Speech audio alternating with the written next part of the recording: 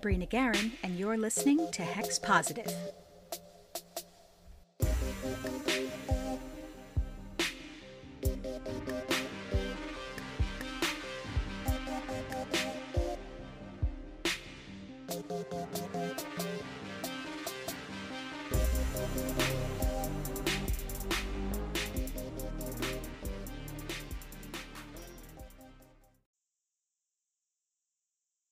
Welcome, witches. This is the inaugural episode of my new Patreon series, The Stardust Sessions.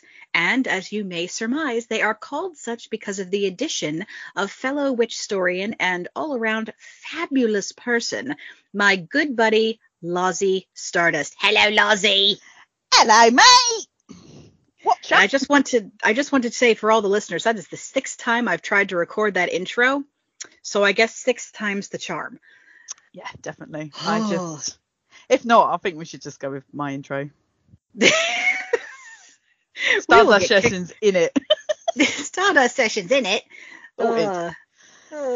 We'll do that for the quickie sessions. So what we're going to be doing on this series is diving into witchy history and occult history and the drama and the fun and the absolute madness that surrounds all of that.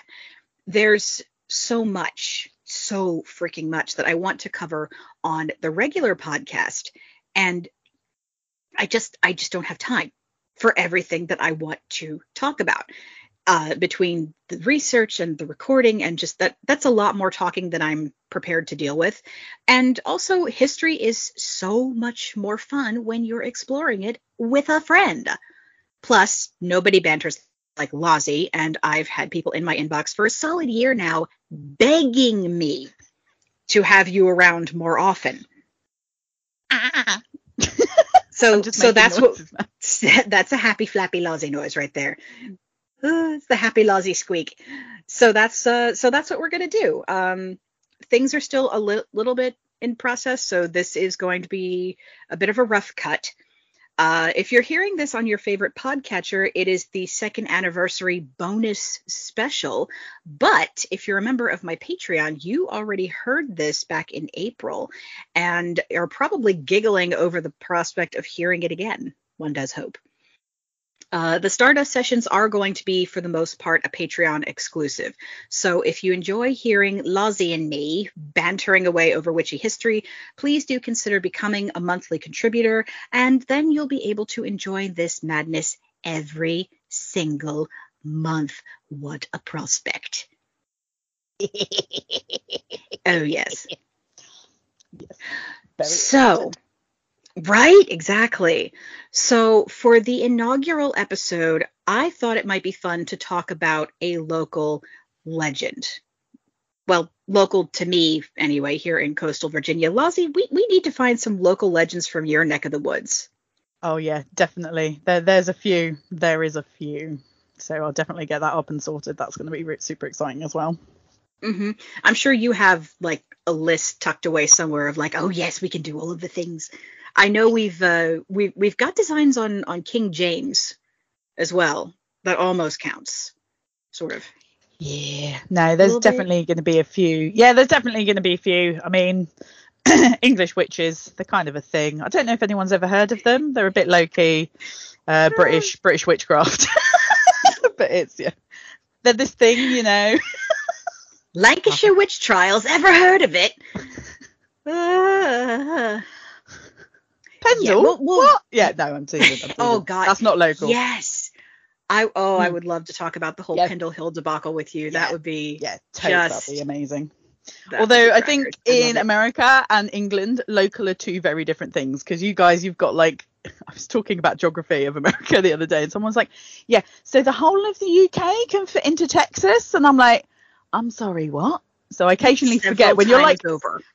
Yeah, and I'm like local. I'm like, well, that's like 70 odd miles away, and someone's like, that's basically the back garden of America, and I'm like, okay, that's cool. So that's fine. Yeah, people drive that every day for work in some places. You know, anywhere within like a 3-hour driving distance here is considered local.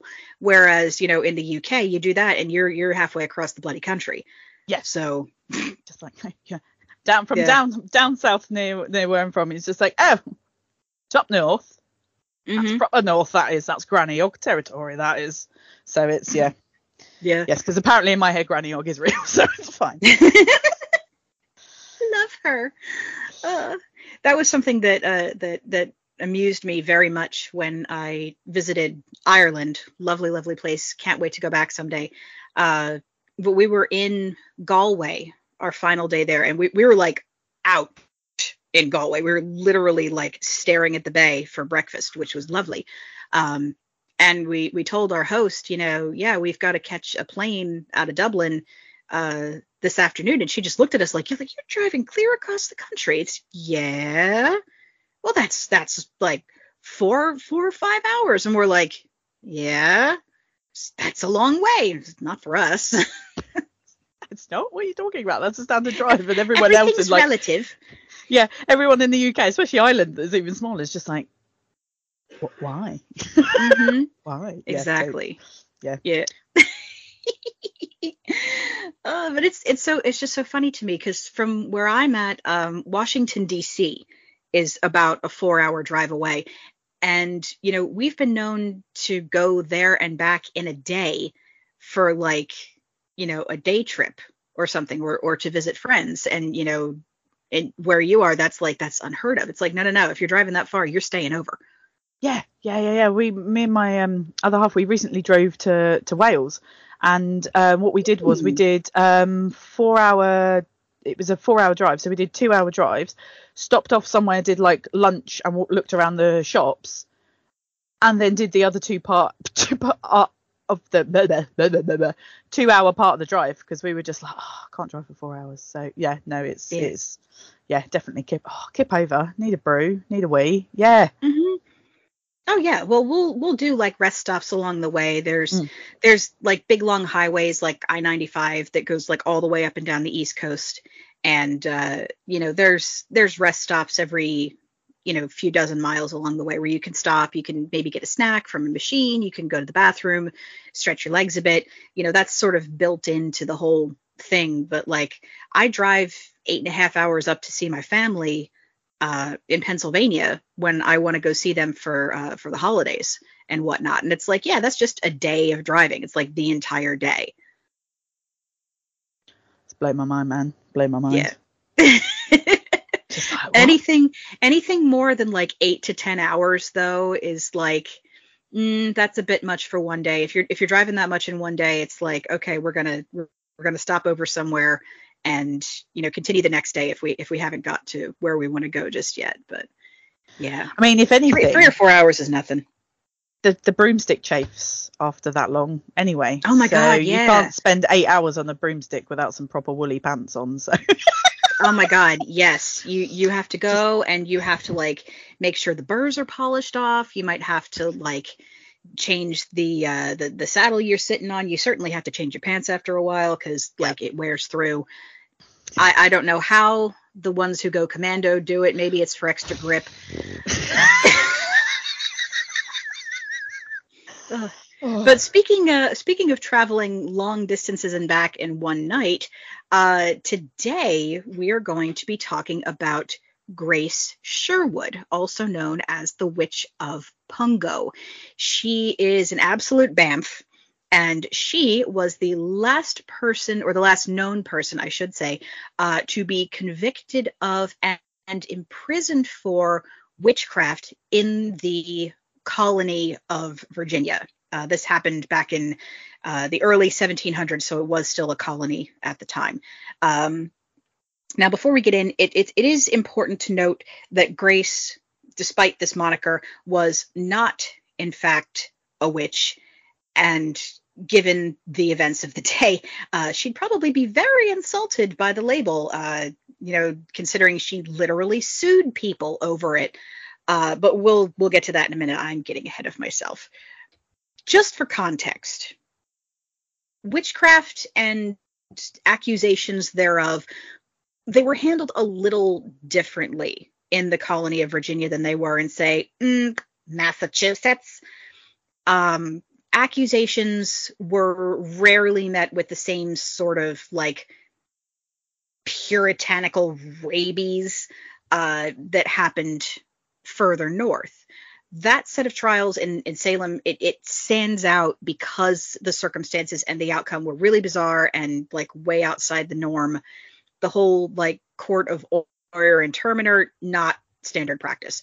Anyway, witchcraft was defined by colonial law at the time as causing illness, harm, or death through magic, maleficium. The use of magical means or divination to find lost objects or discover treasure, let people frickin' live, or the use of magic to interfere with someone's free will, as in bewitchment. It's important to note also that the involvement of the clergy and ecclesiastical influence were much less prevalent in Virginia courts. The accuser held the burden of proof rather than the accused. Things like spectral evidence were generally disregarded, and you could sue someone's ass for slander if they accused you of witchcraft or if they were spreading rumors about you being a witch. It's very convenient. Mind you, the court still looked for like witches' marks, and they did the duckings or the swimming tests, but they were really rather progressive compared to some of their northern neighbors. Screw you, Stoughton! Yeah, it is really interesting how much it's progressed, because like you said, like Salem stands out like, oh, you know, it was a big thing, and it definitely was a big thing, like you said, about how much it escalated and how quickly it escalated. But it's good to hear that it wasn't exactly the same all over. Yeah. And I mean, there were still like a fair number of witch trials in Virginia, in the Carolinas, in that surrounding region. And a lot of them had more to do with some of like the old world beliefs rather than, sort of the new world stuff dealing with, the sort of I saw Goody Proctor with the devil type thing. So it ran a little bit differently, but it was still sort of the, we had an argument and something bad happened to me, you're a witch. Yep. Was basically how it went in a lot of cases. And because that was something that could lead to someone, having actual charges brought against them, or, it could harm their public reputation, it could harm their business. You could sue someone for slander because that was slander. It could affect your standing in the community. It could affect you financially. It could affect you legally. Therefore, you had legal recourse. And that is something that Grace took great advantage of, because she was kind of a no-nonsense lady. And I am absolutely in awe of her, and you're going to love this. So witchcraft was effectively decriminalized, at least to a certain extent, when Parliament passed the Witchcraft Act of 1735, which, if you'll recall from Witchcraft in the Law back last year, made it a crime for a person to claim that any human being had magical powers or was guilty of practicing witchcraft. So the law more or less abolished witch hunts, and it ended the long spate of fear and executions that had plagued the 1600s, and it set into legal code the belief that witchcraft and magic and the harm caused thereby was a product of superstition, and surprise, surprise, not really something you want to base actual life and death trials upon. Do you want witch panics? Because that's how you get witch panics. Totally. And I mean, it's such a long way. It's such a far cry from the original, because James and et al. And the English monarchy and that lot. James et al. Had we'll all get kind to of him. said, oh, we will. Yeah, he's coming back. The prevailing thought of that previous time, those kind of previous 100 odd years, was that God wouldn't let you go to trial or even put the thought of somebody accusing you in the other person's head if you weren't actually a witch. Mm-hmm. Mm-hmm. So you've gone from And like if you thought were police to Yeah, and if you were brought to trial, there was a whole thing. It was also like partially it was more with the Inquisition, but it did make its way to England and the New World. That even if you were falsely accused, that if you were in fact innocent, God would give you the strength to resist any questioning or pointy provocation that was put to you, because it was like, well, if you're innocent, then God is clearly on your side, and we'll see you through these ordeals. And that's why they still had like the whole trial by ordeal thing. And it was like, actually, that's not how it works at all. Because human beings have a breaking point, and no matter how devout or divinely favored they may be, pain is still pain. So this was basically a law to prevent people from getting their neighbors executed or imprisoned every time there was a bad harvest or some dead livestock, or like a feud between families or people bickering, because that is what so much of it grew out of, is like, oh God, something bad happened and I want someone to blame it on. So considering the events of the preceding century, this was a very good change. Kind of like changing your name from shithouse to latrine. Movie references. Ha ha ha. Amazing. Thank you. So we now go back to the turn of the 18th century, town of Pungo in Princess Anne County, Virginia. It's near modern day Virginia Beach for those looking on a map. And we meet a woman named Grace Sherwood, which is a lovely name. She was born in 1660. She married James Sherwood in 1680. They had 3 sons, John, James, and Richard. And they all lived on a farm near what is now the Asheville Bridge Creek, then called Muddy Creek. There are no contemporary images of Grace, which is unfortunate, but it was standard of the times. But she was said to be tall and attractive, and was known for having a good sense of humor. I like her already. She often wore trousers instead of skirts, and oh, I know, scandalous. Losers. Yes, and worked the fields, manual labor, right alongside her husband and her sons. There's work to be done. It's got to get done. And, it wasn't uncommon for women to be working in the fields at that time, but it was rather uncommon for one to be seen out in trousers, I think. She also grew herbs that she used for medicinal purposes on both people and animals, and occasionally found employment as a midwife. So you see where this is going, right? Yeah. Tight. Yeah. Woman in the 1700s. So I was just thinking, man, witch! How about this salve? Burn her! Pineapple on pizza! Oh, maybe. Just, yeah, because yes, my calf sneezed. Witch!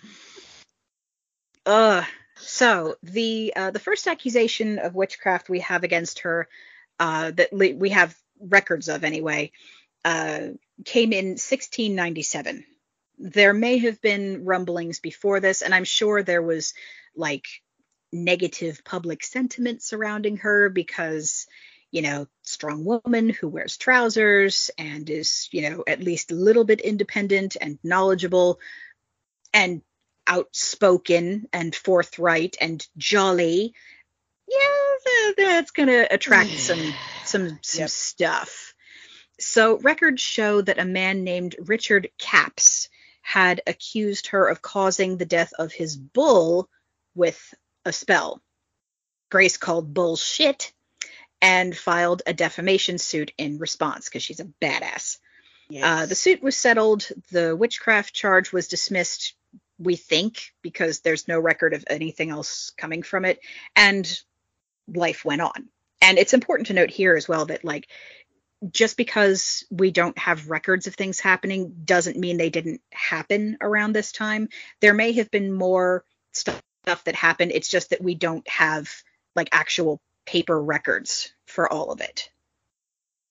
Exactly. And that's the other thing with like when we're looking at like the history of stuff, that history is written by the victors, and the stuff that gets through will get through because somebody's thought is important enough. So I think there's also a big asterisk to be put in any sort of historical research of who's written this and what are we looking at, and where is this information coming from? Is it a written record at the time, or is it this he said, she said? But also oral tradition, it's not written on paper.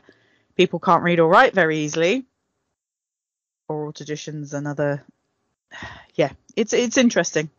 Yeah, people weren't exactly blogging back then. No. So, I mean, people kept diaries, they kept journals, and there were, local gossip sheets every so often. But unless somebody took the time to, preserve something or, make a record of it, or if it was something that, affected, it made enough of a public impact that there was some sort of, legal record or something like that, things just weren't kept. People burned their letters after they read them. And it wasn't like, oh, because this needs to be secret. It's just because, we don't have a lot of space and there's no use like keeping this. So they would just chuck it in the fire. That's how you got rid of things. So, a lot of like day-to-day correspondence and day-to-day thoughts we just don't have because, people were busy. They didn't always write things down. And the people who did write things down were the people with the money and the leisure time to be able to like sit back in the evening and write 6 pages about their day.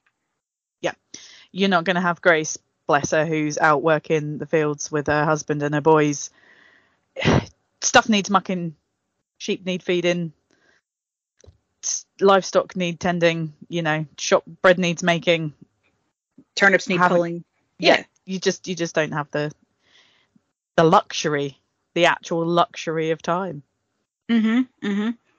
Although, can you imagine if we found a diary from her and just it's like, October 6th, Richard Capps, this motherfucker. Basically. And Jane and John over the road are doing my nutting. But I'm sure we'll get you up to those later on. Like, yeah. You'll never guess what the Hills said about me in the market today. I'm going to sue the dickens out of them. Exactly. So in 1698, Grace's neighbor, John Gisburn, accused her of bewitching his pigs and his crops. Very few details about that. There's no actual official court case records for the accusation that time. And unfortunately, Grace's defamation suit also failed. I think in this case, the judge was like, right, Gisburn, you're being a schmuck, and both just take this outside, tussle in the dirt for a minute, figure shit out, go home. We have bigger things to worry about. Yeah, because then it was another set of people, like you said, it wasn't just this one neighbor who originally, it wasn't just the Hills, it wasn't just the Gisburns, it was, there were a fair few accusations that actually got brought up to trial for, because it was Anthony and Elizabeth Barnes as well, wasn't it? I was just about to say, later that same year is when Elizabeth Barnes comes in and claims to the court that Grace had ridden her. Now, that's not a metaphor for witchy, sexy times. It's quite literal. What was it? She said Grace had come into her home and jumped over her bed in the form of a black cat, and then jumped onto her back and ridden her around the room like a horse. Yeah. Like, okay. Sounds fake, but okay. And then allegedly she left by way of the keyhole, leaving Barnes, terrified and beat up, and unsurprisingly, no physical evidence. Shocking. Who knew? It's funny. It's almost like, nightmares don't leave physical evidence because nothing happened. It's not funny. Like Freddy Krueger is around in 1700s, is it? He's not just like, Nightmare on Elm Cottage. Mm-hmm. Nightmare on Elm Cottage. Elm Cottage. Ah, I love it. Yes. But that's where with Virginia Course it's like, oh yeah, we don't do spectral evidence here. We don't do, just your suspicions. That doesn't hold water here. Just because you had this alleged visitation, just because you had a bad dream about Grace Sherwood, doesn't mean that something actually happened. If you can show us that something actually happened, if you can show us physical evidence, then we'll do something. But until then, faff off.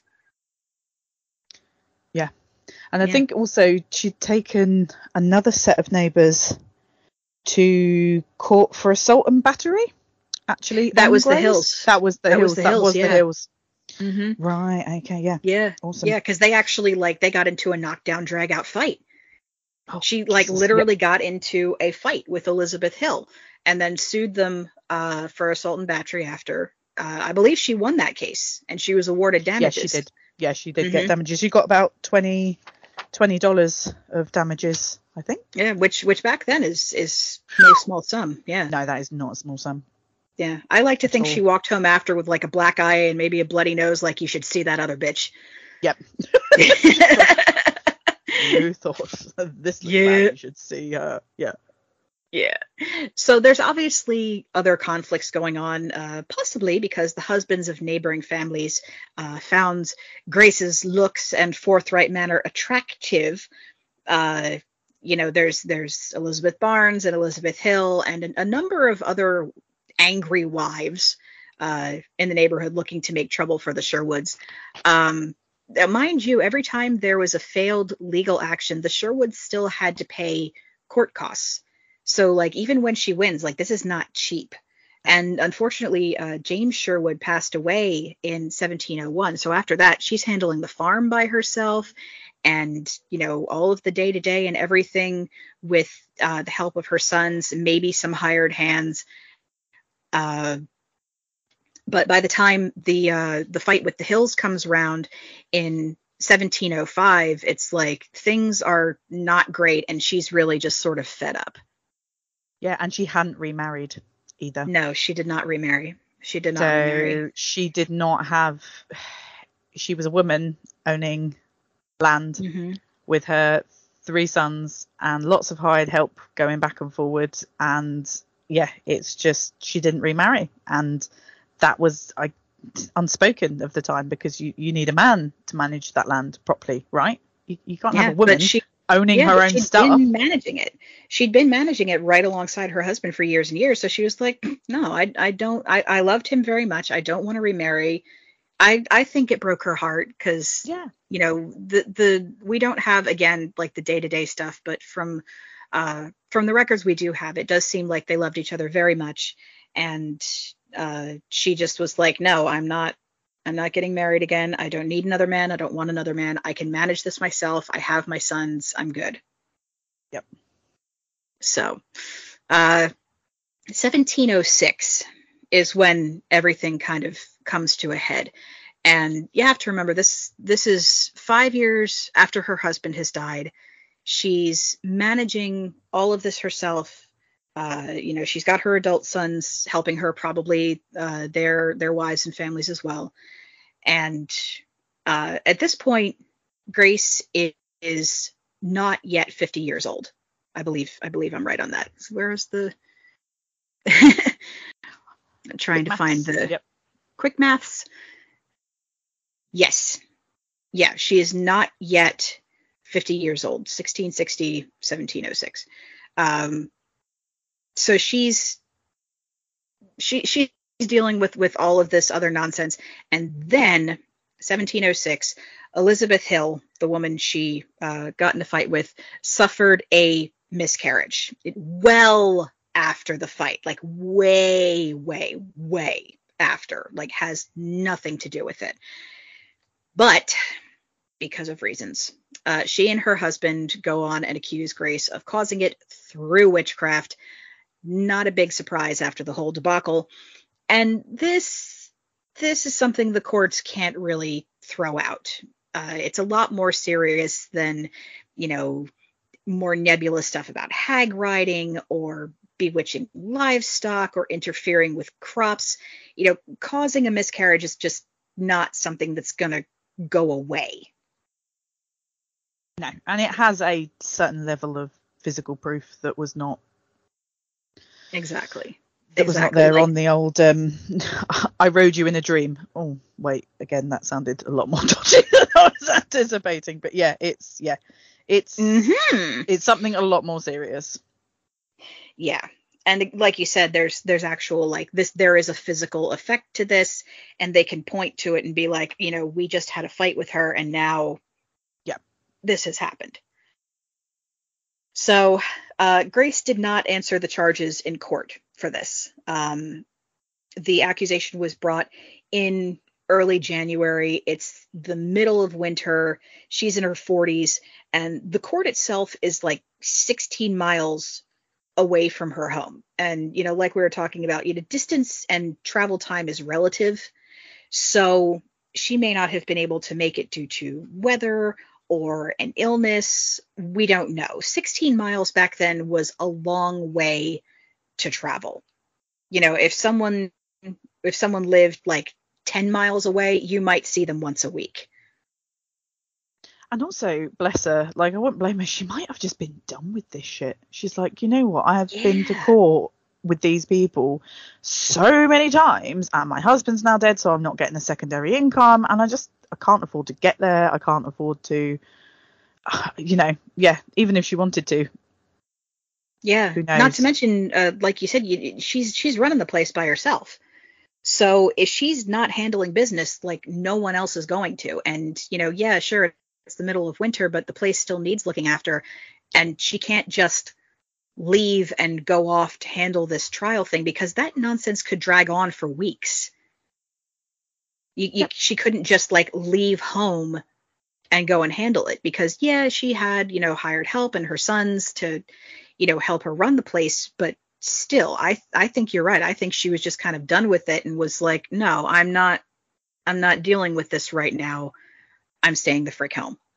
Yep. So she's formally charged in February, and in March, you see, this drags out. 2 all-female juries are convened in Princess Anne County to figure out what the heck is going on. Now, to their credit, they did look for physical evidence. They went out to the farmstead. They looked for, potions and poppets in her home, some sort of, the tools of the trade or poison or something. They looked for physical evidence at the house, at the farmstead. And I suppose if she's growing herbs, there's things like, and if she was interested in perhaps midwifery, there might have been people who were coming to her in advance, who did not, wormwood and, mugwort, things like that are commonly grown and used, might have been a method of control after the fact for a young lady who perhaps got herself in a bit of trouble. Yeah. And a lot of the herbs that, help with labor and delivery could also have been used as poisons. Yeah. Which is why there was so much suspicion. It's dosage. It's like medication. Yeah. The dose makes the poison. The dose makes the poison. Yeah, absolutely. They also examined Grace herself for witches' marks or witches' teats, which is supposed to be either the mark of her pact with the devil or the spot where she would suckle a familia.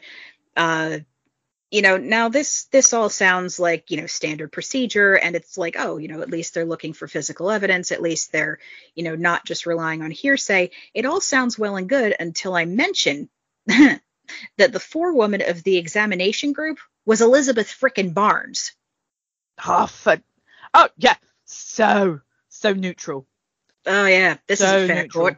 So neutral. And I mean, it's not like a 40-year-old lady who's been working the fields all her life isn't going to have, like, I don't know, a skin tag or several. Exactly. Or sunspots. Or sunspots. Or just, the basic thing of existing as a human being, and our skins make extra bits. Like, Scars, chickenpox scars, smallpox scars, existing. It could be anything. And it's not like she'd been living a comfortable life. She lived very much an active, hardworking life. So, like, of course she was going to have marks, and of course, she was going to be a little rough compared to perhaps some of the other ladies. So yeah, and it really, to me, seems like a bit of an oversight. One would think that the court would have been like, well, this woman has previously, like, brought formal charges against her of this whole hag riding incident. Maybe we shouldn't make her the woman of the jury. But then again, records back then were a bit dodgy, and maybe they just didn't put it together, or they just didn't care, or maybe there just weren't that many people around. Who freaking knows?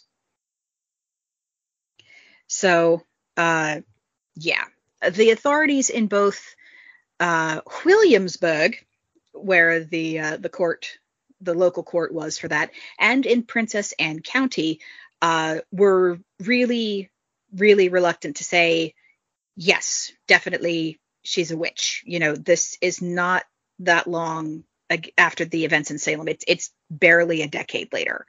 So it's very fresh in everyone's minds. Everyone's kind of wary about, like, possibly starting that kind of panic in their own towns, because they don't want it to be like, we accused Grace Sherwood, and then part of that is going to be, name the other witches in town, and then it starts all over again in Virginia. So thankfully they were really wanting to rely much more on physical evidence, and they really wanted to make certain that Grace was really, really guilty of doing some kind of actual harm before they would convict her.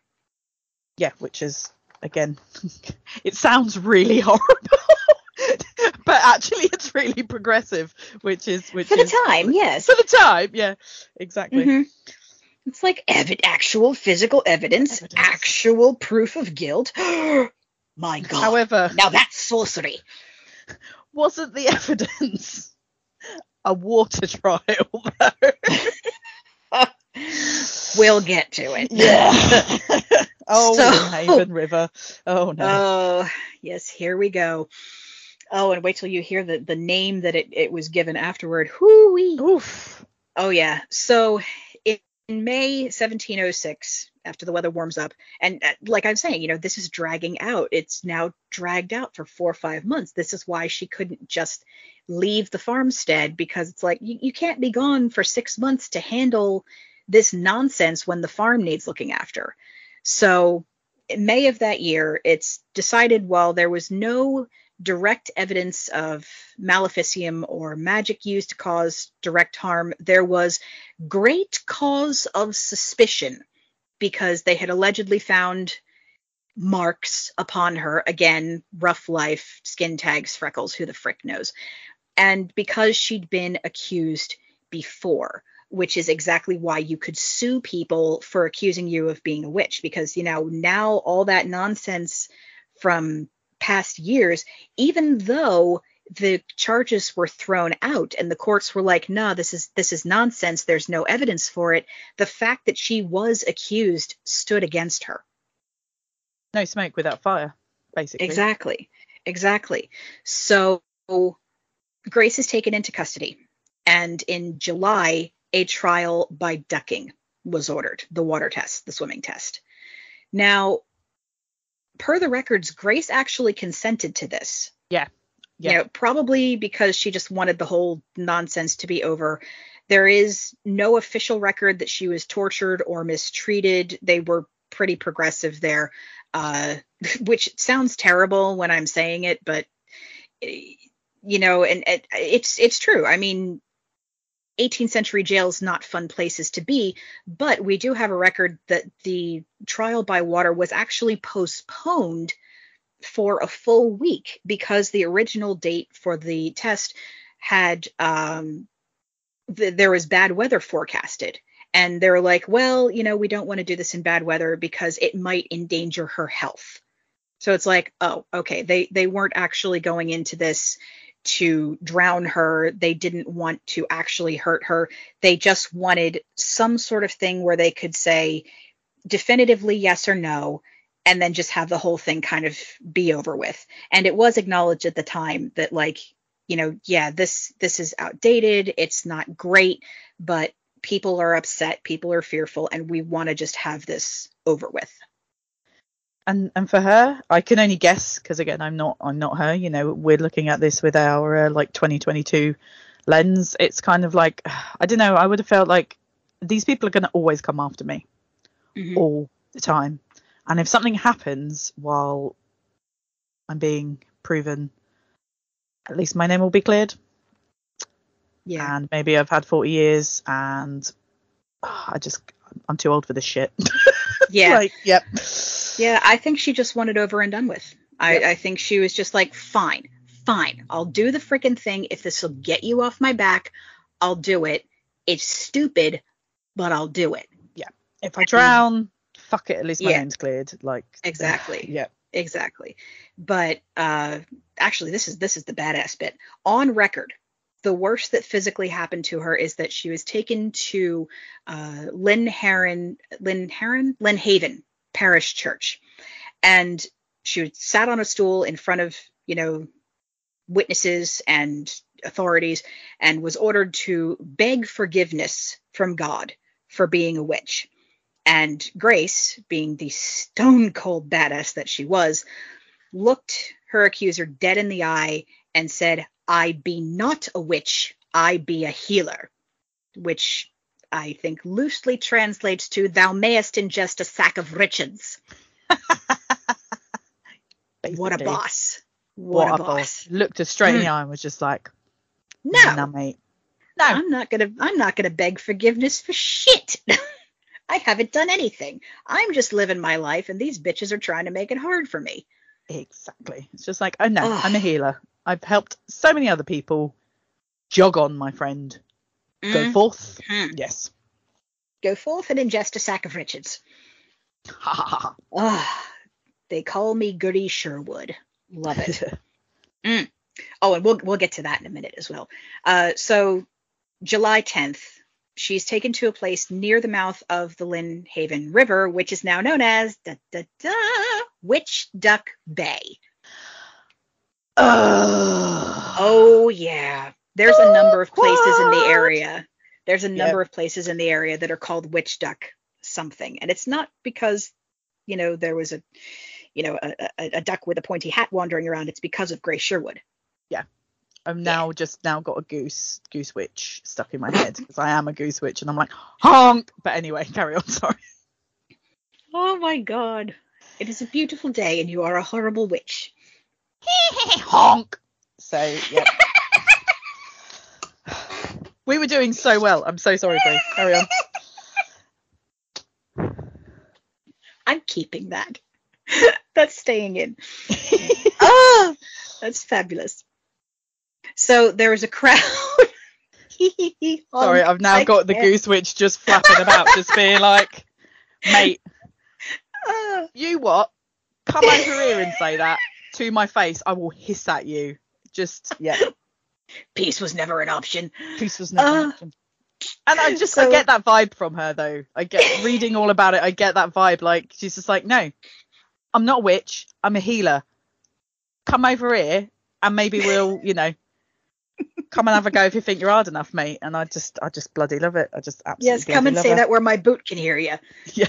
Yes. Oh, I love it. So there's a crowd gathered to see the proceedings, as you do. This is big news back then. Of course, there's shouting and shaking of fists, but the court had actually ordered, and we do have record of it, that Grace was not to be harmed during her trial by ordeal. So this isn't like the old, Hammer horror swimming test where if you sink, you're innocent, but they let you drown. They were prepared to pull her up. They were not going to let her die. They literally were just doing this for show to shut people up. So they put her in a boat. They row her out to a spot that's deep enough for the ducking. They tie her thumbs and big toes together crosswise, and just try sitting like that sometime. It's bloody difficult to prevent her from swimming. And it's like, yeah, I don't think I could swim like that neither. And they get ready to administer the test. Now, I love this. Legend has it that it was a perfectly clear, beautiful summer day. And as they were getting ready to push her into the water, Grace kind of turned her head and told the guy, before this day be through, you will all get a worse ducking than I. Dun, dun, dun. Foreshadowing. Oh, I love it. I love it so much. So she's pushed into the water and she floats. Duh. I mean, some people, some people just freaking float. Okay. Yep. You toss me into the water, I'm going to float. I have a lot of pooge. I have dual airbags. I'm going to float. Just to make sure, the sheriff tied like a big Bible around her neck, one weighing 13 pounds. That's enough to sink most people. And they toss her in again. And that did make her sink. But she untied herself and swam up to the surface. Probably spitting mad by that point. I would be. So obviously her refusal to sink and require rescue convinced a lot of people that she was a witch, but really, like you said, I think she was just done with their shit. Yeah, 200%. It's just, no. Yeah. Just, nope. I'm not going to, like, stand down here and breathe river muck and wait for you lot to pull me back into the damn boat. I'm swimming up. This is ridiculous. So she's pulled out of the water, and according to legend, almost immediately it started pouring down rain. Yeah. Now, they're all getting worse ducking than she. So amazing. Yes. So rainstorms out of the blue are not uncommon in Tidewater, Virginia. You know, it's a coastal area. It's a swamp. We see a lot of sun showers, especially in the summertime. But if true, the timing is so satisfying. Oh, just chef kiss. Just, perfection. Yep. Perfect. 10 out of 10. No notes. Love it. And I'd love it that she just probably got in, you know, kind of like put out to the river, and because she's got that amount of distance, she can probably see like the giant cloud that's coming over, just because she's got that further distance, and she can just be like, it's gonna rain before this day is out. Yes. Amazing. Yes. And I do also like to kind of picture like the crowd gathered on the shore, probably some of them in their Sunday best.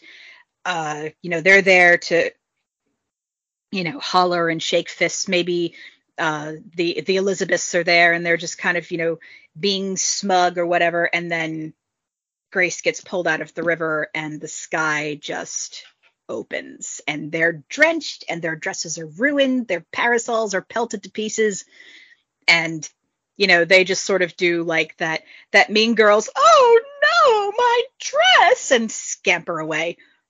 I love it. And I hope that's what happened. Happens. Ultimate happens. Yes. Yes. What an absolute ledge box. Such a ledge box.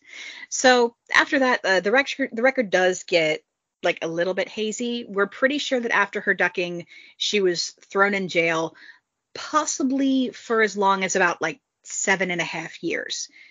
There is definitely an order to detain her for a future trial, but there's no record of a trial taking place. Again, no, I did read that. Yeah, so after the ducking incident, I did read that they ordered a retrial. Yeah. But whether or not that, like you said, the record keeping and stuff, whether or not that went forward is. Exactly. And it's again, it doesn't mean it didn't happen. It just means we don't have the documentation to prove it. And it's very possible that the charges were eventually dismissed. In 1714, there's a record that she paid back back taxes on her farm with some help from Lieutenant Governor Alexander Spotswood, who eventually gave his name to Spotsylvania County.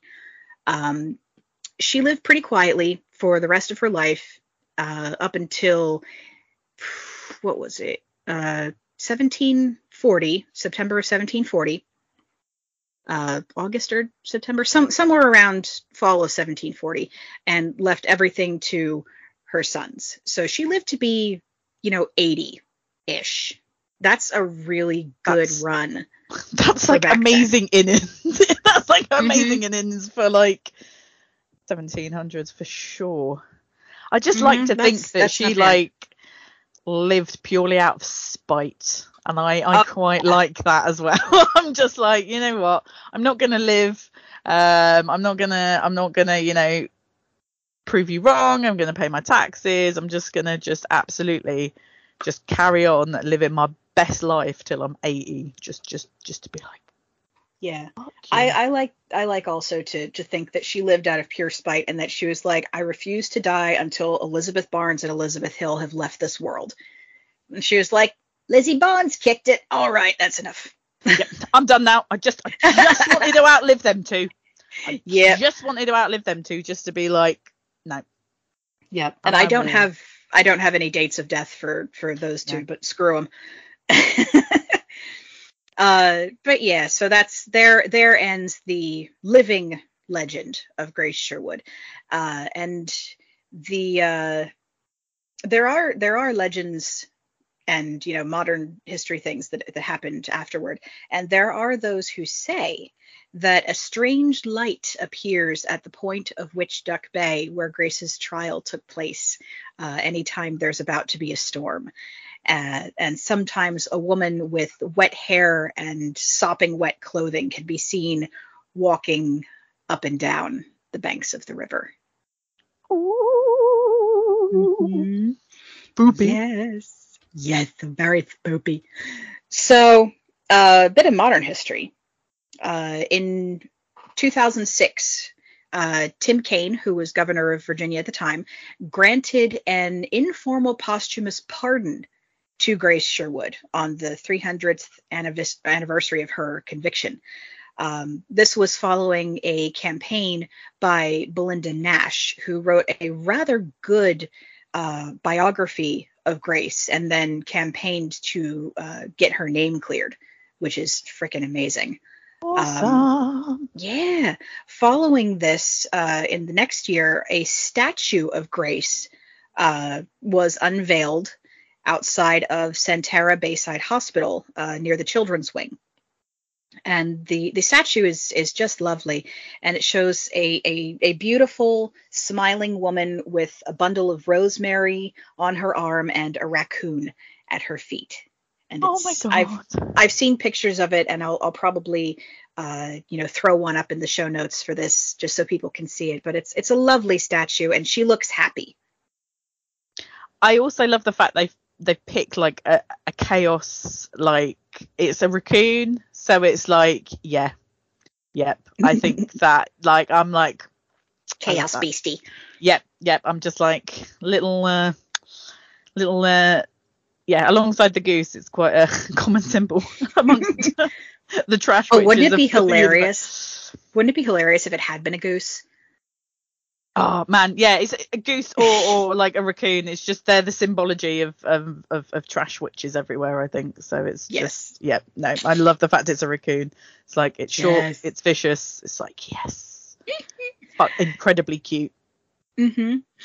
Now there's a fun story with the rosemary. It's obviously an herb that has strong associations with healing, both in like herbal medicine and in witchcraft, but there's also a local legend that says one night Grace ran out of rosemary. So she got in an eggshell, a boat made from an eggshell, and she rowed it out into the local harbor, bewitched the lone occupant of a ship, and sailed to England and back in a single night, carrying back a sprig of rosemary in the eggshell. And legend has it that all the rosemary in the state of Virginia originates from this sprig. Oh, that's so cool. That is so Isn't that freaking awesome? There's us complaining, like, there's me like complaining like, oh, I'm out of dried rosemary. I might have to pick some up from Tesco tomorrow. But Grace is just like, nah, I'm just gonna get in an eggshell, mate, and we'll just sail across to England and back. Don't worry about it. I'm taking the eggie for a spin.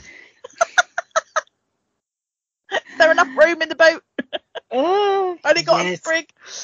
Oh man. So, I mean, apart from like needing to use it in my craft, like after I learned that, I'm like, oh, I'm gonna have rosemary in my garden every single year in honor of her because she was so cool. Absolutely. Absolutely. Hmm. Yes. So Virginia witches grow some rosemary in honor of Grace Sherwood. Uh, you know, witchy history buffs, throw up a sprig and say thank you, Grace, because she's awesome. As we mentioned, local landmarks named for her are Witch Duck Bay, Witch Duck Point, and a portion of Route 190 in Virginia Beach called Witch Duck Road. And there's also a memorial marker in the garden of the Old Donation, or is Old Donation or Old Dominion, one of the two, Episcopal Church, and a historical marker near her statue. So she is remembered, and people know what happened to her. The trial of Grace Sherwood is reenacted as a live courtroom drama entitled Cry Witch, which runs year-round in Colonial Williamsburg, near where I live. And her full story is also told at the Ferry Plantation House in Virginia Beach, just off of Witch Duck Bay, which is the other place that her ghost is seen. Grace's story is also dramatized in a very catchy tune called The Ballad of Grace Sherwood by a local band called Coyote Run. The band isn't touring anymore, but you can still find their music online. You can look them up on YouTube, and you can find The Ballad of Grace Sherwood. It was first released on their album called Places some years ago, and it's a lovely little sort of folk ballad about Grace Sherwood, and that's the punchline of the chorus is they call me Goody Sherwood, and it's just lovely. Now there are two more legends about Grace following her death. Are you ready for this? Yep, I'm ready. Mm-hmm. Oh yeah. So they both have to do with what happened like immediately after she died, and like while she was sort of laying in state. The first one says that after Grace passed away, her sons laid her body out in the main room of the house by the hearth, as one does. Overnight, a howling wind came down the chimney and sent the entire room into disarray, as my cat is currently doing on the windowsill. When it finally died down, Grace's body was gone, and there was a single cloven hoof print in the soot of the fireplace. Oh. Yes, cue the theremin. Yeah, I'm a human theremin, sorry. And the other one holds that Grace was set to be buried in an unmarked grave. This part is true. But on the day she was supposed to be buried, torrential rains came down and absolutely drenched the area, causing a flood, and either preventing a timely interment or occurring directly after she was buried and sort of disturbing the ground. One version of this particular legend says that Grace's coffin was actually carried along with the floodwaters as a reminder to the town of how she'd been mistreated, although some people took it as, a final reminder that she was a witch after all. I love that, but she still bloody drowned everybody. Like, she still drenched everybody. It's just like, even on the way out, it's just like, haha. Yeah. You thought you'd escaped. Yep. Uh-huh. And the legend also states that cats will congregate around her grave on the anniversary of her death, or her ducking, depending on who's telling the story. And that version is noted in the Ballad of Grace Sherwood. I love that. It's just goals. She just sounds like absolute goals, basically. Oh, yeah. It's just She's like, fabulous. yep, okay, yep, no. That's it. And I think we hear so much about the Salem witch trials. It's really interesting to hear about different people who rocked it. And it wasn't just this one place. And there's lots of witchy history wherever you are. Be it England, other places, America, I'm sure there's stuff in the Southern Hemisphere. I'd love to. People want to tell us. Get in contact. Tell us some interesting stuff that happens in the Southern Hemisphere. Yeah, if there's a local witch legend or such like that's near you, or a witchcraft related historical event that you'd like us to explore, by all means send it in. You can find our social medias. And Lozzie, why don't you go first with the social medias? Where can people find you? So I can be found on Twitter and TikTok and Instagram. My handle is @byhexualhistory. Ha ha ha ha ha ha ha. So yeah, most platforms I'm on there as that. So yeah, and I do hang around Nerd and Tie quite a lot. I don't just play Wordle. I do. I do actually we do other things than play Wordle. It is, yeah. Every once in a while. Saw a meme about Wordle being the sourdough starter of the Omicron variant, and if somebody had posted that in 2019, nobody would have a clue what's going on. But now it's the most amazing sentence that I think I've ever heard, and I was like, yeah. That is freaking fabulous. But yes, if you'd like to join the party over on the Nerd and Tie Discord, you can find the invite at nerdandtie.com/Discord. Nice and easy to remember.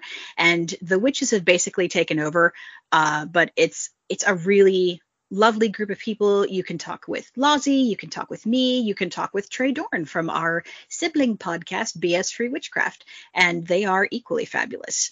So you'll be very welcome. Do come join us. It's a wonderful group, very friendly. You can find me on most social media. Yeah, I can talk today. As @BrieNickGarren. If you want any additional information on my works, you can find me at patreon.com/BrieNickGarren if you want to support the show. And you can also find lots of announcements and updates, as well as the Willow Wings Witch Shop at brienickgarren.wordpress.com. And I will be posting some show notes for this particular episode with some sources. There is one book I want to plug very quickly before we go. If you want to know more about witchcraft trials in colonial Virginia, I highly recommend picking up These Detestable Slaves of the Devil, a concise guide to witchcraft in colonial Virginia by Carson O. Hudson Jr. I have read this book. I have attended a few of his lectures. He's very knowledgeable, really gives witches a fair shake, and comes at it from a historical record point of view. And he's also written a couple of other books about witchcraft in colonial America. They're amazing, wonderful stuff. But I do believe that does it for the inaugural episode of the Stardust Sessions. I think it did pretty well. Yes. Super kicking round. Had such a good fun time. Yes. I'm greatly looking forward to the next one. Thank you so much for joining me, Lozzie. Always a pleasure. You are just a delight of a human being, and a fairly horrible goose. And a fairly horrible goose. That's going to be your epithet. The effervescent eccentric from Essex, and also a fairly horrible goose. I'm laughing too much. Awesome. Oh, well, that does it for this session. Thank you so much for joining us. This is Brie and Lozzie signing off, and we'll see you next time. Bye.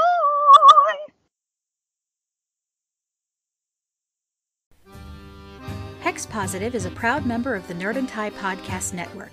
Check out everything they have to offer, including our sibling podcast, BS Free Witchcraft, over at nerdandtie.com. Intro and outro music by Kevin MacLeod. For all the latest updates, follow @Hex_podcast on Twitter. You can also follow me at @BrieNickGarren on Twitter and Instagram. For more information on my books, you can check out my WordPress and my Amazon author page. And if you'd like to support the show, please visit patreon.com/BrieNickGarren. Stay safe, wash your hands, and remember, always practice safe hex.